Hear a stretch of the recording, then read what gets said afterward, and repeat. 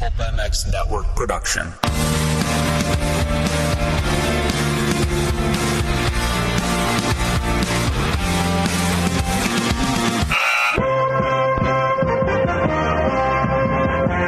Welcome to the Pulp Hockey Show with Steve Mathis. Support the show by clicking the Amazon banner on pulphockey.com before shopping. Follow the show on Twitter at Pulp Hockey. Subscribe on iTunes and find us on Stitcher or your favorite podcast app.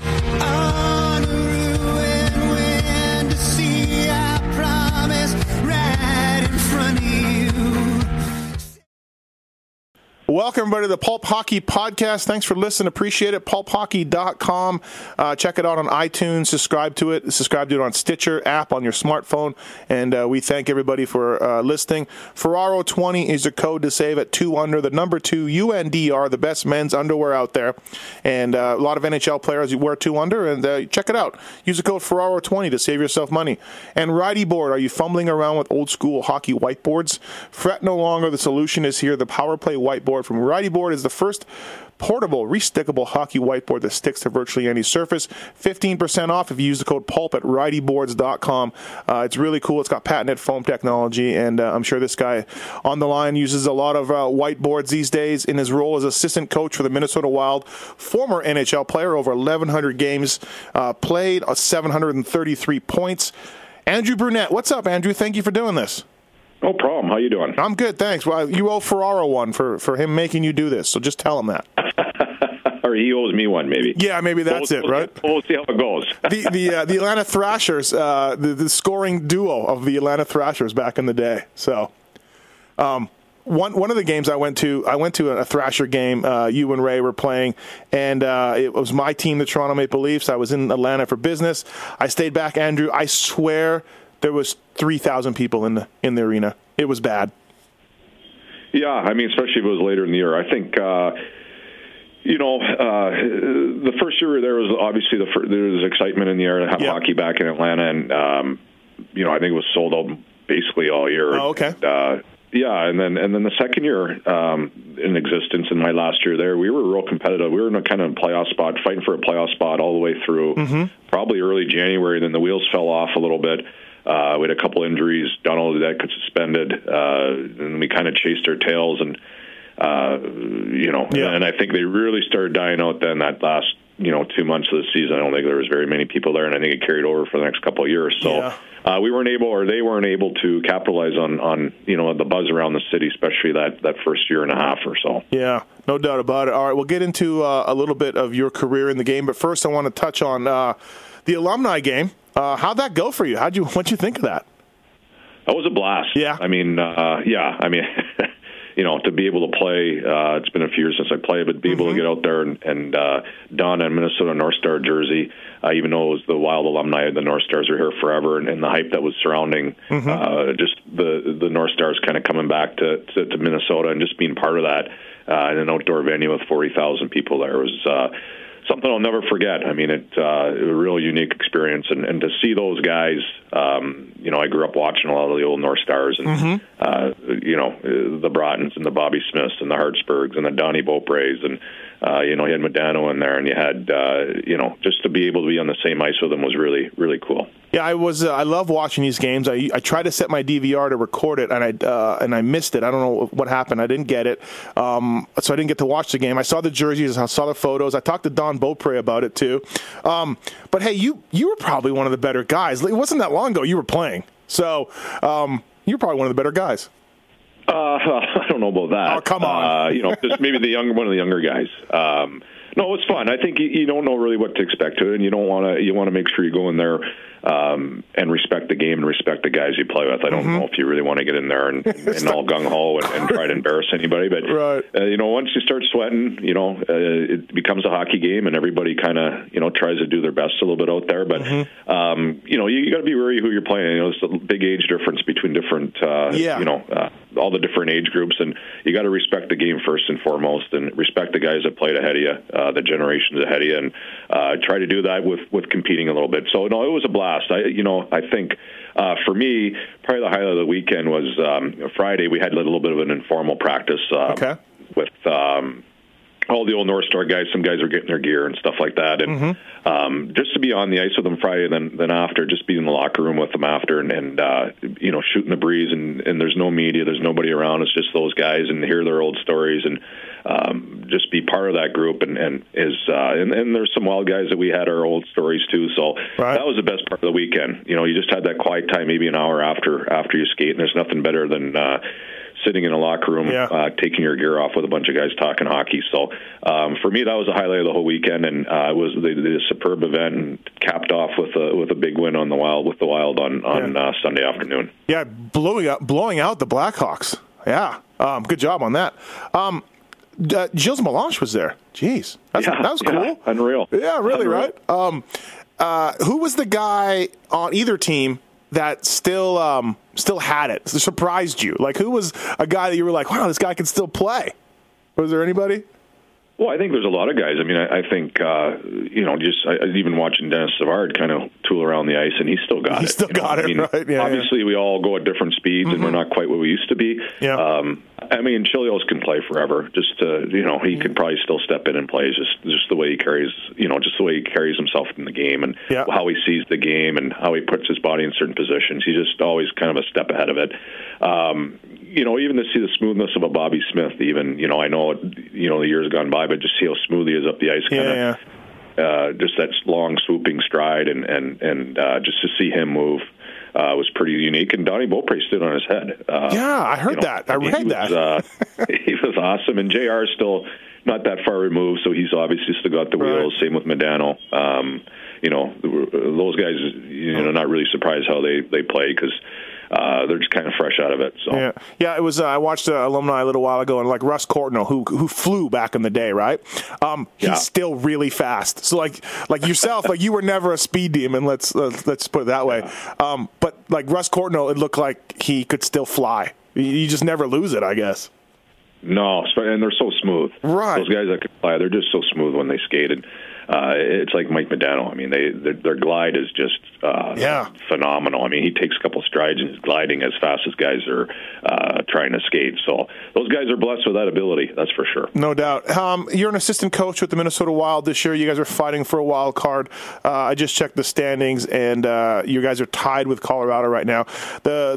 That's the good news, and the good news is that you guys have broken free of the Canucks a little bit. It looks like it's going to come down to the wire for that wild card, but you're not battling like 4 or 5 teams.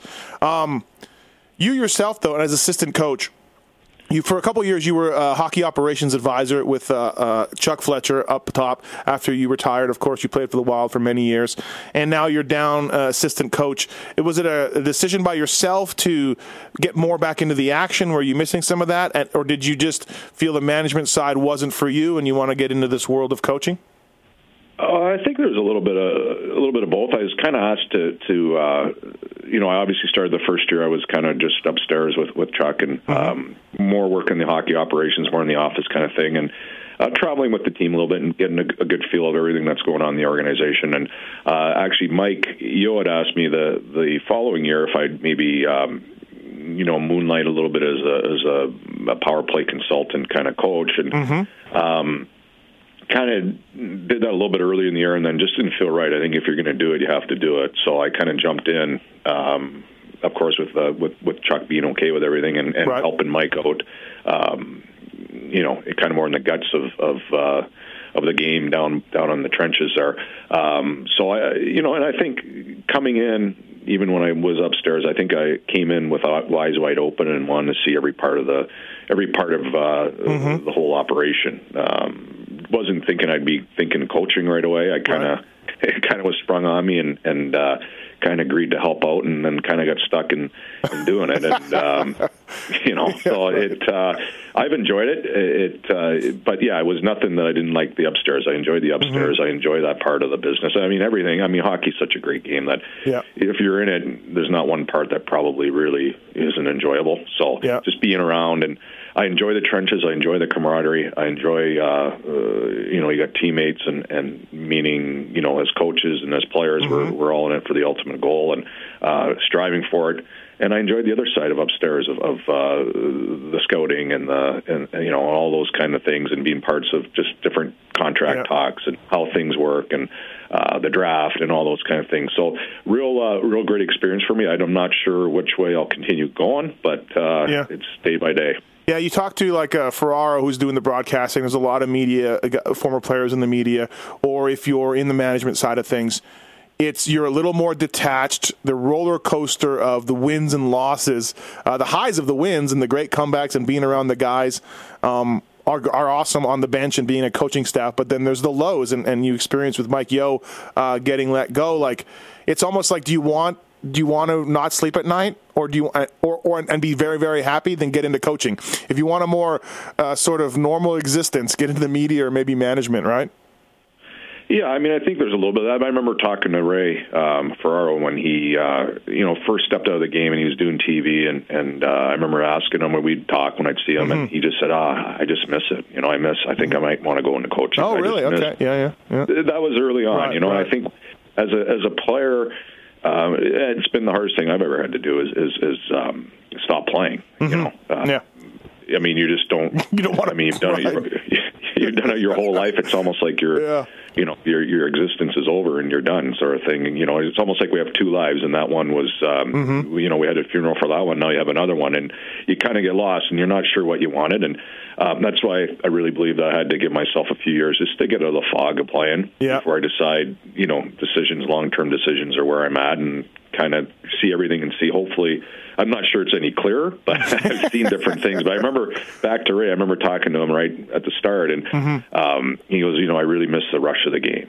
I think I want to coach. I think I want to be part of something. I just don't know if I want to be on the outside looking in and where nothing really means a whole lot. And, and the years go by, and a couple years later, I remember asking him, do you still miss it? And he goes, God, no.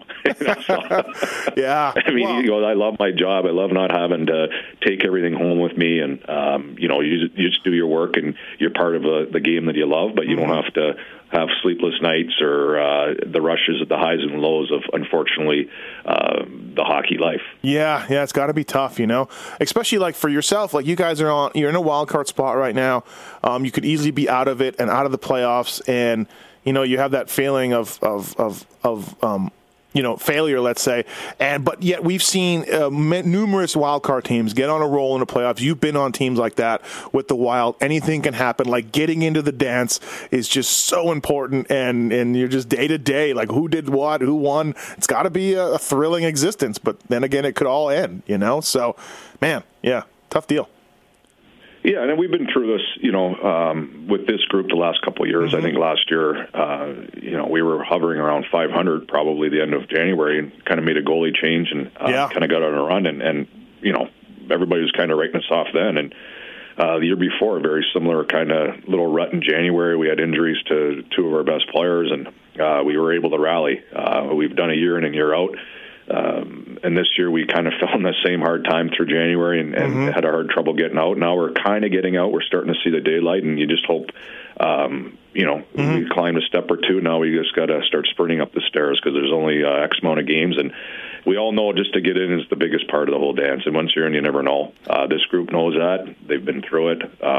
We played I think a 1 seed or 2 seed in Colorado a few years ago, and knocked them off, and almost knocked off Chicago. So they know that to get in, anything can happen. Mike Yeo was let go a little while ago. John Torchetta, did I say that right? Torchetti, yeah. Long-time NHL assistant, and he's been a head guy a couple times. Stepped in. You guys have played better. It's unfortunate that Mike has to lose a job for the team to, I want to say, start playing better. What's been the mood? What's been the reason why you think this coaching switch has worked? Well, a lot of times, we've seen in every sport a new voice, and maybe Mike's voice obviously wasn't heard as well as it used to be heard, and a new guy comes in and he brings in a different message and different energy level. and either they jump on it, and a lot of times they do, and yep. Sometimes it's short term, sometimes it's long term, and we're kind of still in that moment to see. But I guess they just wanted to hear a new voice and a new energy level coming in, and they've played better. And again, we're starting to see the sunlight here. I feel we're starting to find our game a little bit. We lost it for so long. I mean, I think at the end of December we might have been, third in the conference, fifth or sixth in the league, and then we free falled there. So there's capabilities. This team's better than just where we are right now. We just lost our way a little bit, and a lot of different things went into it. But regardless of the past, we're starting to build our game here a little bit. Now we just got to continue to build that all the way through the end of the year. Have you, as a player, and you played for a long time, I'm sure there's been some coaches replaced in your tenure. As a player, did you ever go on a team that a new voice came in, a new guy came in, and nothing really changed that much, but the voice changed and you guys got on a roll? Was there a team experience as a player that you had that? No, I wasn't never on a team that fired a coach during the season. Oh, really? Okay, wow. I've been parts of teams that there's a new voice coming in the following year. And, of course, the following year brings in a whole new, everybody starts at zero. So I think it's a different vibe than coming in mid-season. So this is the first time I had to deal with it and see it also, right. To really capture it. So to bring past experiences in it, I'm not sure I have any. Yeah, it's just one of those things where, Mike was a good coach. He had a lot of success there, and it's just one of those things where, new guy, new voice, whatever. The players have responded. So it's something that happens in all sports, like you said. You exactly touched on it. As far as being a player, do you think I'm probably too late. I should have looked this up. I was too lazy. You got to be the most successful 7th-round draft pick to ever play in the league. Yeah, I'm not even sure. Right? Yeah. I'm not. Yeah. You know what I think? I think I've seen a stat. I think maybe Datsuk might have been, or Zetterberg. Was he a 7th? They were 7th. So okay. They got me. Okay, right. Yeah, but that's almost different because they were maybe out of sight in Europe. So, but still, a terrific career and one you got to be really proud of. Yeah, I mean, it's hard to, really look at yourself and say I'm proud of it. What I really enjoyed was the process. I really enjoyed that. I did a bunch of different things in my career. I played in the American League and the minors. I played, had to make my way up every step of the way. Nothing was ever given, and you had to earn it. And I'm proud in that. That because it's so easy to sway the other way, and that'd be the one thing that I'm proud of. That I hung in there and I. Didn't let everything else bother me, and I was able to keep striving forward to get better and better and better. And that was my MO my whole career, that, every off season, every, after practice, that there's something I'm going to get a little better at. I'm going to expand my game a little bit. And that takes a lot of work, and that takes a lot of discipline in what you're doing. So to look back at the games played and the numbers and all that stuff, I'm sure I haven't really gotten to the point. And, I guess, again, you still think you're playing, you're still in the fog a little bit. I don't sure I see my whole career clearly as of yet. But I'm sure I will at some point. But for me, it was just being able to always fight that adversity, always believe in my abilities, always improve, always prove myself, and having to prove myself. And those are things that that I find that I'm very proud that I was able to do that. One thing I was looking at, so you played junior in Ontario at Owen Sound, and you had 62 goals in 66 games. You had 51 goals in 66 games. So, and in the NHL, you were a 20-goal guy, so you were a scorer, not elite scorer, but a good scorer in the league. You could obviously, with those junior numbers, put the puck in the net. So why the 7th round, Andrew? What happened? Well, I think it's just skating. Okay, Since I was probably 11, 12 years old, I think, I remember a coach that coached me on the way up, pulled me aside one one day and just said, hey, listen, you're going to get knocked your whole career. I'm already hearing it now. You're, 11, 12 years old. You're going to hear it. He kind of just said, don't listen to them. Don't listen to them. Believe in your abilities. Your skating will get better, and you got the mind to play the game, so you'll be fine. But don't let anybody deter you from being what you can be. So you're 12 years old, and you're going, what are you talking about? 12, yeah, exactly. You're like, I just want to go play with my toys, right? Yeah. Yeah, I just scored 4 goals today. What's he talking about? Right. It'd be like it'd be like that.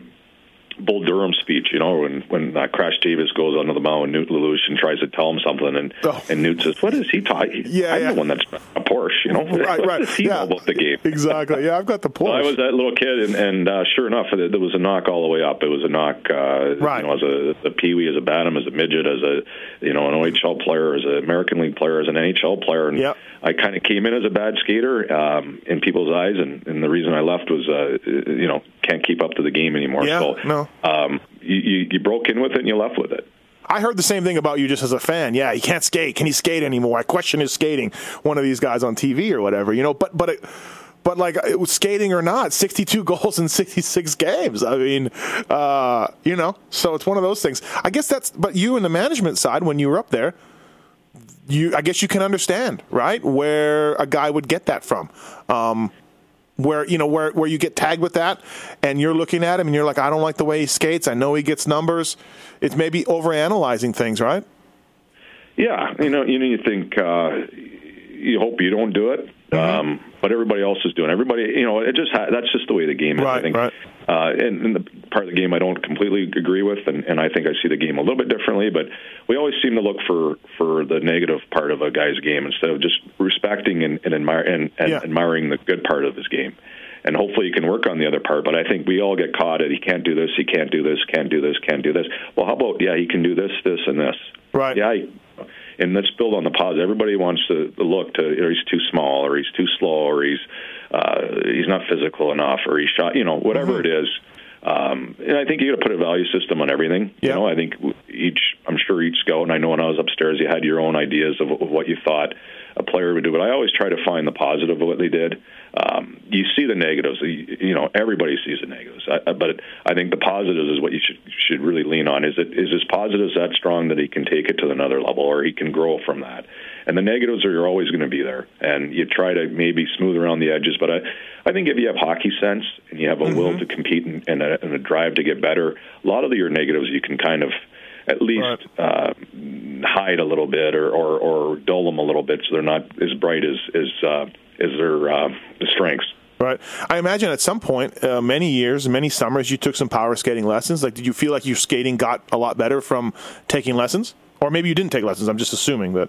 No, I did. Yeah, I did. I did put a lot of different work in, and a lot of, I did a lot of different, some agility and some fast twitch stuff, and a lot of running. Anything athletic that can kind of maybe parlay a little bit to what you do on the ice, along with your power skating, along with your, I do a lot of the early morning kind of skating things that, you try to at least.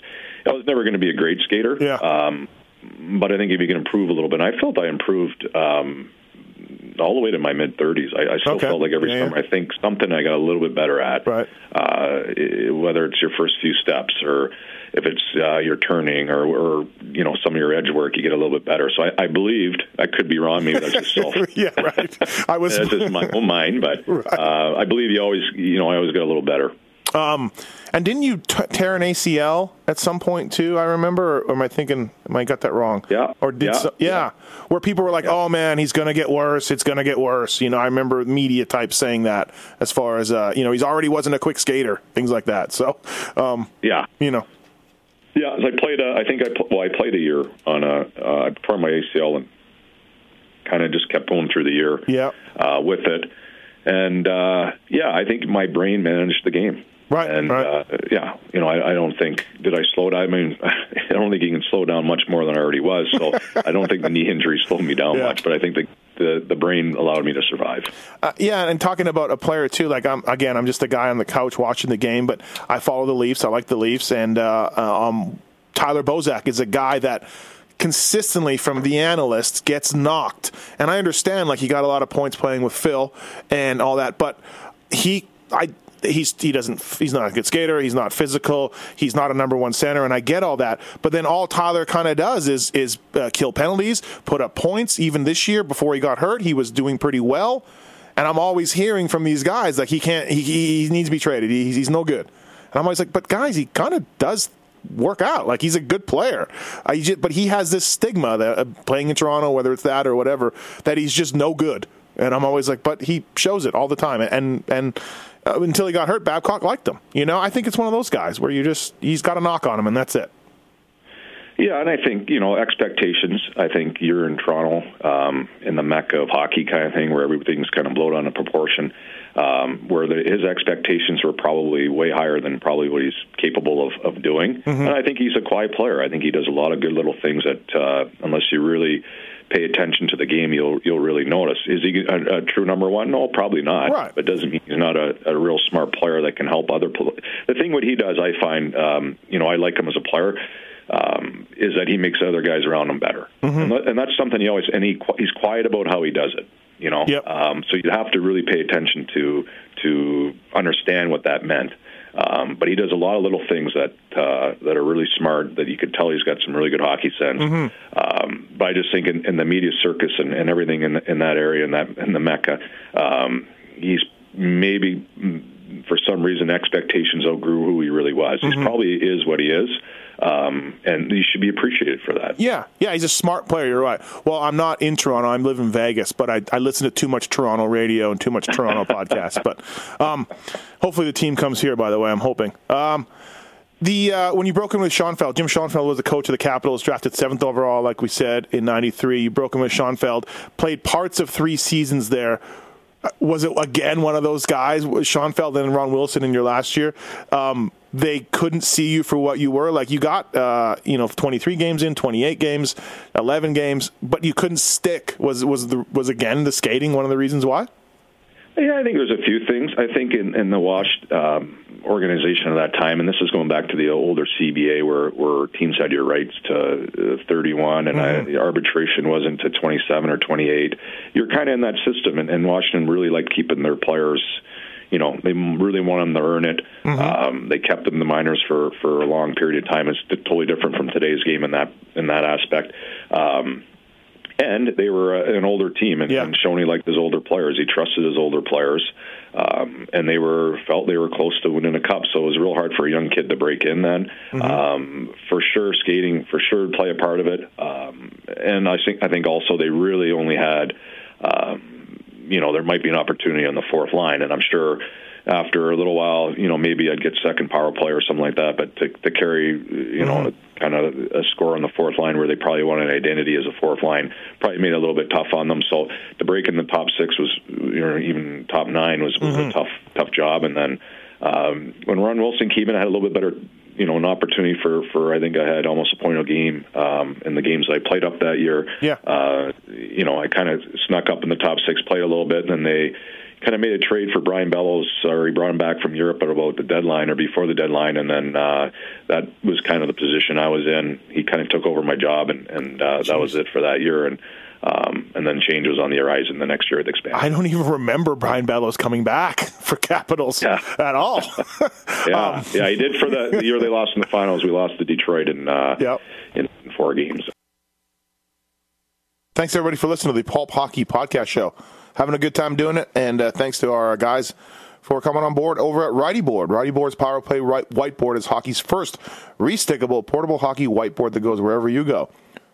Whether it's needed at one end of the rink or one end of the country, the Power Play board sticks to any surface your team needs it. Vivid graphics and a white background on the front. Removable, long-lasting, air-free adhesive on the back. Visualization is now your ultimate weapon.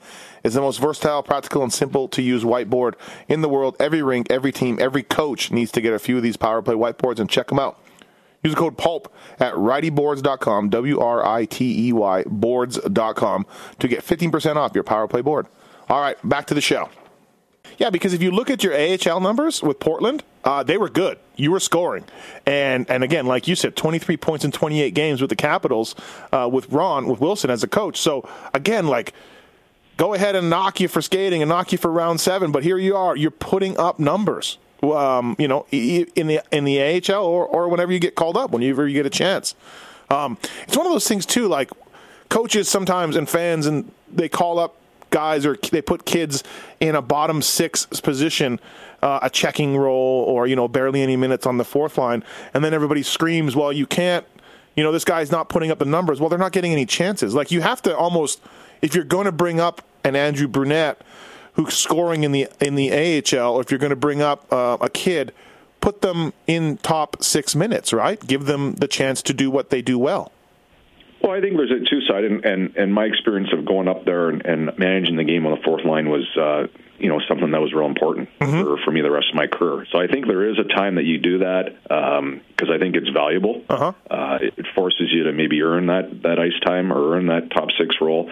But then there's a time after you do it for a while that you probably need a chance, or the organization has to give you a chance to see if can you handle that role? Can you do it? If you played with offensive guys, can you play? But I think I wouldn't trade that fourth line role in for anything that I had to play for a little bit, and it really taught me how to manage the game, how to play with other players, and how to earn your ice time. And how to earn your ice time is by not making mistakes, or by playing a certain way, or making sure, doing all the little things in that role to earn stuff. So I wouldn't trade it, but I think, again, to find out what an offensive guy, he probably has to play with offensive guys and that see the game a similar way, and you got to give him a chance at a certain point. Yeah. And for every organization, so it's trying to figure out when that time is. And I guess you as an assistant coach now with the Wild, there's probably some kids or guys that come to you, and because the assistant coaches oftentimes are the ones that the players can pull aside and ask what to do. I guess you've probably given that advice to some guys. Hey, just make the most out of your minutes, right? Do what you can. Exactly. Yeah, and it's harder now because I think we're such a young league now, right? And all the younger players that come in are expecting to play on the on the second line. They played there their whole life, so all your top prospects are kind of playing the NHL now. Or in my era, they would have been in the minors for 2 or 3 years and earning their stripes a little bit. Now they're thrown into the fire, and a lot of them have a hard time adjusting. They haven't had to go through playing 9 minutes a night and no power play time, and then they're going, well, I got to score. Right. And then they kind of change their game, then they lose their confidence, and then they're chasing their tails, and they're not sure why. So I mean, a little bit of the managing, and again with the different era, different generation, they haven't had enough time to build their game to be rock solid internally. So when you go through these kind of things, you're not losing your brain, yourself. You're not changing your game. You just learn to deal with it, and if you put your work in, the right work, you'll get an opportunity without completely overthinking or losing your confidence, and being rock solid that you can keep your self-confidence level, and you'll get your chance. So a lot of that's just kind of managing those, and it's hard. I mean, they're young kids that have been they're first, second rounders, and they've been hyped up, and they spend not enough time in the minors, and then we get them and a little bump in the road, and they lose themselves. So, are you talking about Jonathan Drouin exactly? Or no, I'm kidding. Well, I'm joking. Sure. But that's it, right? Play that. Yeah. I mean, there's a lot of them. I mean, we have some on our team. I think every team, again, the way we are right now in hockey, I mean, you're going to see that. So they're everywhere, but you just you try to help them through these times. Yeah, it's crazy. You talk about the game. Look at all the PTOs to older players. Look at the kind of the dud that July 1 was with older guys. You're right. Like, the league is just, hey, you're an older guy. You've got some solid numbers. We'll give you a PTO. Come and try. We'll give you an invite to camp. It's nuts. I know, it is crazy. And, I mean, they're not even, we're talking, there's guys' careers that ended, mid to late 20s now. Yeah. I think that... there's all kinds of, they're just the older players weeded out, and it's all the younger players are going to get their opportunity, and they have to cash in. And a lot of them aren't ready for their opportunity without enough time in the minors, and then they're out of the game before they have a chance to really figure it all out. So it's a little scary time. Again, to put your dues in the minors and all those things only helps you out. And it's hard for anybody to accept that, but that's, in my opinion, kind of reality of if you're able to go through a few years there and come in, you'll be rock solid in kind of what I was saying a little bit earlier internally. Right. You get selected by Nashville in the expansion draft, and now you get a chance to play a full season, 77 games, 31 points. And then you get traded to the Thrashers, which, like you said, was their first year in existence. Can you compare, like, Nashville's is still in the league, still doing strong. They've had a good team for a number of years. Can you compare playing in Nashville to compare playing in Atlanta? Like, did you notice more support in Nashville as far as being a southern NHL market? I mean, a good question. I think they were both, again, the first year there was hype around. I mean, Nashville probably had more hype. You had the country music. Sure. stars that kind of backed the team right away. So it brought the little spotlight to the team in the city of Nashville and probably throughout the league. We were sold out. The building was loud. Everybody's excited for hockey. It was a real neat experience. And I only played one year. I didn't see, the years after that where they may have lost themselves a little bit. And, but they had a great coach. The culture there with what Mr. Poyle had coming from Washington, it was very similar kind of structural, how they were built and how they were coached. And, they kind of kept that identity for forever. And they were able to stabilize through tough years where maybe, they didn't have the biggest financial pockets to put the best team ahead of them, but they were able to stay competitive in a real competitive league. So I know they had a couple of years that weren't quite as crazy, but it didn't fall off like Atlanta fell off real quick.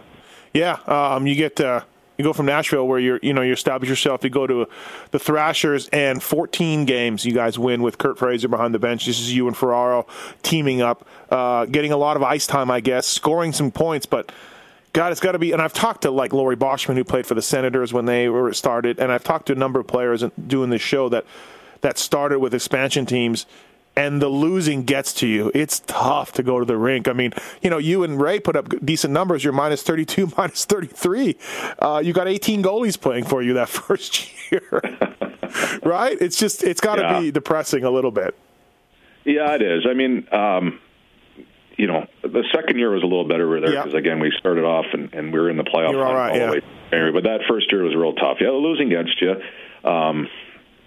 We had ever rotating. We weren't as bad, I don't think, as what, at least personnel-wise, what our record was. I'm not saying we were a 500 team or anything. We had some goalie issues. We had a lot of injuries. We were calling kids up from all the different leagues. And, we just kind of it was a bad year. It was a tough year, especially for some of the older guys like Ray that later in his career, to have to go through a year like that's really tough. And but the other part of it is that we actually, as hard as it was, had a lot of fun. Sometimes those are your best stories in hockey. When you go through those things, you're able to kind of laugh at yourself, and it's not that you're not competing. It's not that you don't care. It's not any of those things. It just brings you got characters of the game that the Jeff Odgers and you got all kinds of different guys that are characters. So we had some fun times, but the losing really wears on you. Hey, what Patrick Steffen, drafted first overall. He never really made it as a player. What was your take on him? Was he a guy that was talented and didn't work hard? Or was it just one of those, if you look at that draft, it wasn't a great draft per se of guys. What do you think happened to Patrick Steffen? Well, I think there's a little bit of maybe wasn't, you could say maybe not the best draft. I know he had a little bit of some injury problems. I don't think it was from lack of effort or lack of work ethic. I just think he kind of, I think he had a couple of concussions and he kind of just stayed a little away from the traffic areas and kind of never really got his game on track. And we weren't very good, so he had some matchups that probably he lost some of his confidence with, where he's playing against top guys, especially on the road, where they can get their matchup. And I don't know if he lost some confidence and never really was able to regain it back throughout his career. Yeah, one of those things that was weird to see. I did one of these with Jeff Odgers, great guy. We have a mutual friend, and he gave me some of his time. And Ray gave me a couple of stories, and one I got to ask you about is backing into your car at the airport. He told the story on the podcast. You snuck in behind him. He had this big truck, big trailer hitch, and you snuck in behind him. And he thinks an Audi. He wasn't sure, and he just backed right into your truck. And Ferraro said it was hilarious. Yeah, I mean, I don't think I snuck behind him. That's his.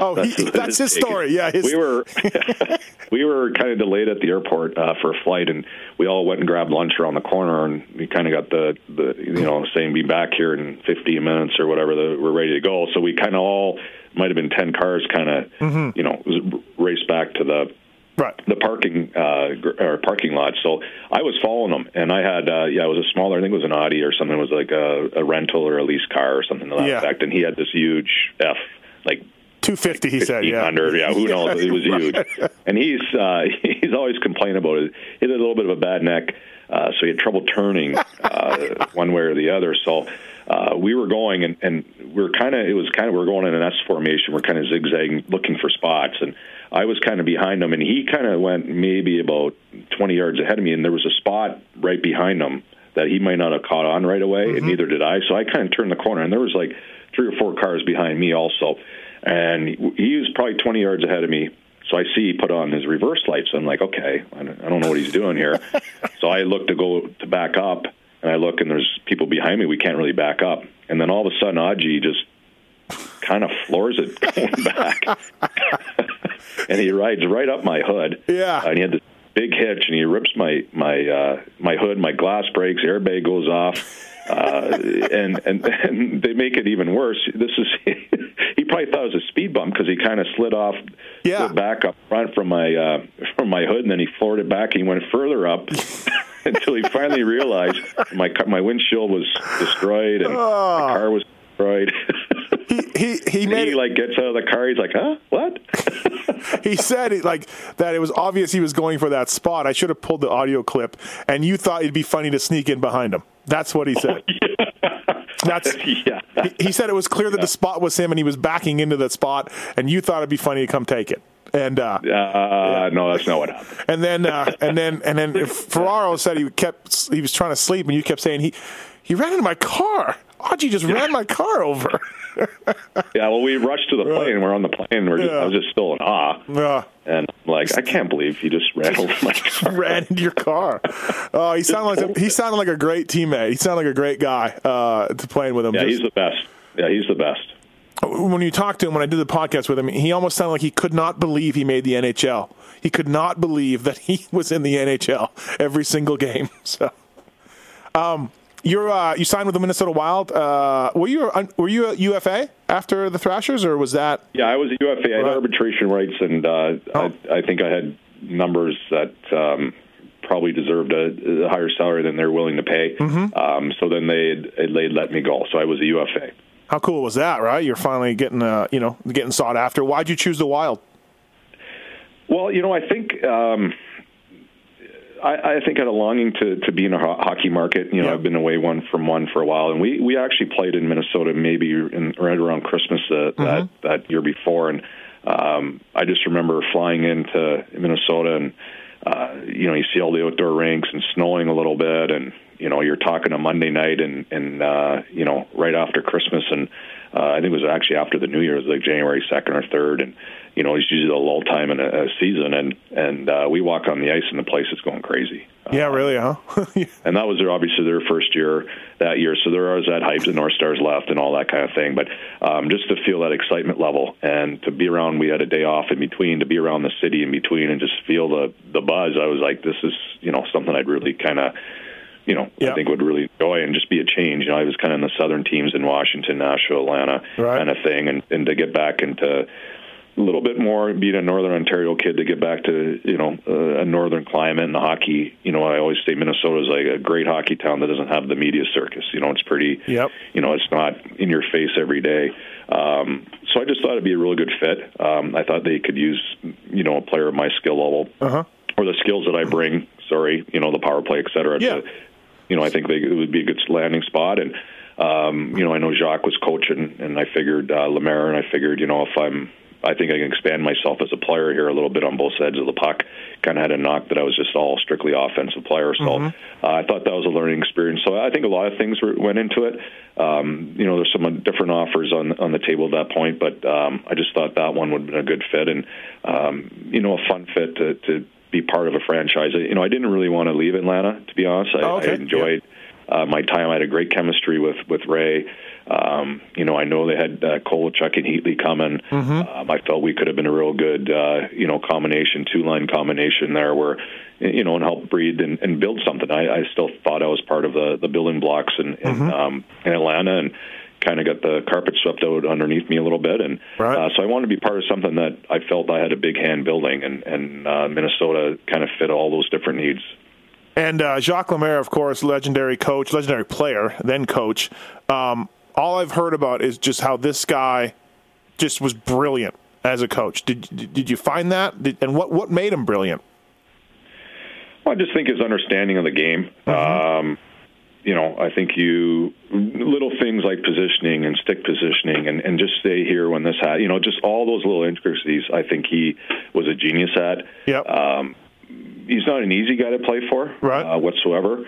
But he's not a mean guy. He's just not an easy guy. He's not warm and fuzzy. He's not cuddly. No. But I mean, he's going to open door. He's going to open ear. But he's the boss, and right. he does what he thinks is best. And but he's probably the smartest hockey mind I've been around, and I learned a lot from him. Yeah, I've heard that about him. From there, hey, every kid, myself included, dreams of scoring an overtime Game 7 goal, and you did that for the Wild against the Avalanche. You put Patrick Waugh into retirement, Andrew. He just shuffled out after that. What was that like? That would have been amazing. Yeah, I mean, I think not as much as the fact that who it was on or who it was against, but with the group that we had, again, feeding off the building blocks that you felt you were building something special. I thought, to be able to do that with a bunch of guys that, probably everybody thought overachieved, but I kind of disagree with that a little bit. I think they're all better players than other people thought. Mm-hmm. They all a lot of them went on to have pretty long careers too. But be able to do that, to come back 3-1, I mean, everything kind of connected. Minnesota missed their North Stars, and mm-hmm. So they just jumped on this team of hardworking guys that never gave up, and they rallied behind us. So the whole city, you just felt that buzz, and to be able to do that, to come back 3-1 against the mighty Avalanche. Right? We were huge underdogs. Nobody gave us a chance to even win a game, let alone the series. Right.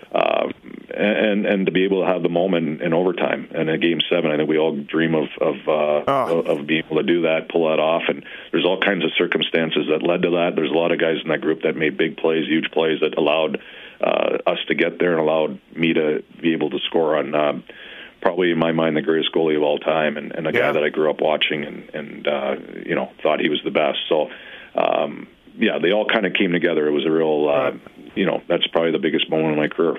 Yeah, it was crazy. I watched the game live, I remember, and it was like, holy crap, the Wild. Like you said, maybe some of us on the couch weren't understanding how, kind of came together you guys were as a team, but that was, it was like, wow. But a couple after that, you end up back in Colorado, and you play with Joe Sakic. Well, that must have been amazing. That guy was, if it's possible for a Hockey Hall of Famer and a guy who scored all those points to be underrated, Joe might be. He's a phenomenal player, wasn't he?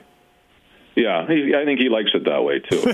I don't think he's just somebody looking for attention ever. Right. That was the best time I had playing hockey. Mm-hmm. Been able to play on his line basically for 3 years, and to be around and see how he conducts his business and what a pro and what a person he is. I mean, if you can believe, he's a better person than a hockey player, and he's a fantastic hockey player and definitely underrated. Probably the most.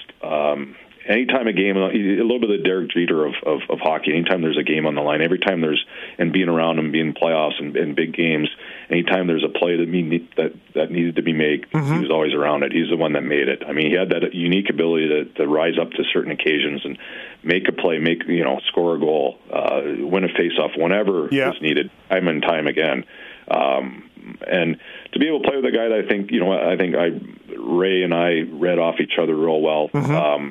And I think the same thing with Joe. I think we just kind of saw the game the same way. So it was a lot of fun to be able to. It always is, but it was a lot of fun to be able to play with a guy that that you kind of just saw the game the same way and are able to get to areas that we believe that was the scoring area. So it was a great experience. And again, the way they played hockey, and it was a Joel Quenneville team, and there was there's more freedom, and they were an offensive team. They had a lot of offensive players that played, really complemented my game in a little bit of a selfish way. That there's a lot of guys that you got the Hayduk and the Tanguay, and Forsberg was there for a little bit, and even Amerik Svatos and Pierre Turgeon. I mean, there was a lot of offensive guys. Yep. It was a fun brand of hockey to play. Yeah, really. And Joel did kind of like the Blackhawks, huh? Just kind of like let you do what you do well. Everybody. Like whatever you, if you want to go score, we're going to give you some rope here to go score. Yeah, there was freedom to do things with the puck, but there was structure when you didn't have it. It's maybe the opposite of Jacques Lemaire. Let's say. I mean, Jock had his own. I mean, Jock, for as hard as people think he is, right. With the puck, I don't really think that way. There were certain rules with the puck. Yeah, I think in the offensive zone there was more freedom than you think. Oh, okay. I mean, I think there were certain structural things that he demanded. Yep. That maybe deterred a little bit from the offense, but I think there's certain guys. He always had two guys in each line that had freedom to do things offensively, and he always wanted to make sure he had the other guy that was the safety valve at all times. So it restricted you a little bit, but there was freedom. So I don't. He kind of gets that knock. He does, a little bit of us, just from us. Unfairly. Yeah, and unfairly. Right. But yeah, definitely there's not quite the freedom as Joel, but there was freedom in the offense. Right. Yeah, no, there's stories of him, if you don't do this, you're benching and, and this is, do you only go this far deep into the offensive zone? The things that I've read or heard or whatever, so. Yeah. And then you end up back at the Wild after the Avalanche, and you're for another 3 years there. And I'm guess like you're coaching there now, like we just talked about. You're a fan of Minnesota. You're probably are you gonna settle there? You think everybody, is that something where you can see yourself just living out the rest of your years? I don't. You never know. Okay. I mean, I really enjoyed here. Yep. I think the game is always changing, and depends how long I want to stay in the game or which capacity I want to stay in the game. So change is imminent anywhere you are.